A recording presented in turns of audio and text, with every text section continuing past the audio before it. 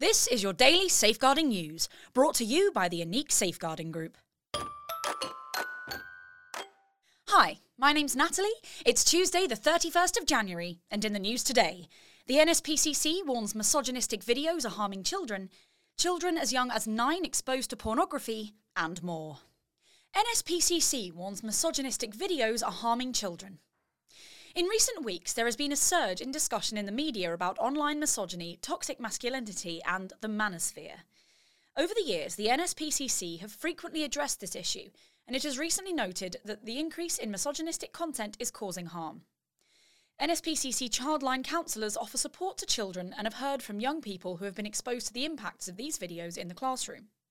One 13-year-old girl disclosed to Childline that all the boys in her class were talking about these videos and taking whatever they said seriously. Check out our article, A Review of Harmful Content Online, for our advice on harmful content and more information on misogyny and Andrew Tate. For more on this story, please visit the Yahoo website. Children as young as 9 exposed to pornography. Research from the Children's Commissioner for England has found that 1 in 10 children have viewed pornography by the time they are 9 years old.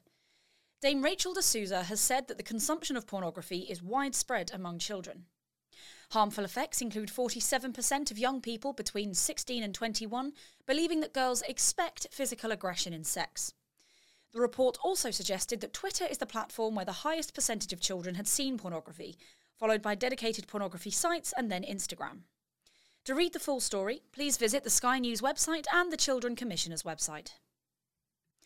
AI-generated voice firm clamps down after 4chan makes celebrity voices for abuse. On Monday, 11 Labs reported finding an increased number of voice cloning misuse cases during its recent beta launch. The AI company didn't point to any specific instances of abuse. However, Motherboard found that 4chan members appeared to have used the product to generate voices that sound like various celebrities, such as Joe Rogan and Emma Watson. They found that 4chan members were using these celebrity voices to generate racist, transphobic and violent content. On its website, 11 Labs offers speech synthesis and voice cloning, and given the high quality of the generated voices, this adds more concern surrounding the risk of deepfake audio. 11 Labs have stated that it's exploring more safeguards around its technology. Check out our Beginner's Guide to Deepfakes for more information on deepfakes. For more on this story, please visit the Vice website. Parents warned about The Game. Schools have sent warnings to parents over The Game, which contains disturbing self-harm challenges. The Game's so-called rules are understood to have been shared on various apps and social media platforms. For our advice on this, please read our online safety update on The Game on Roblox. To read the full story, go to the MSN's website.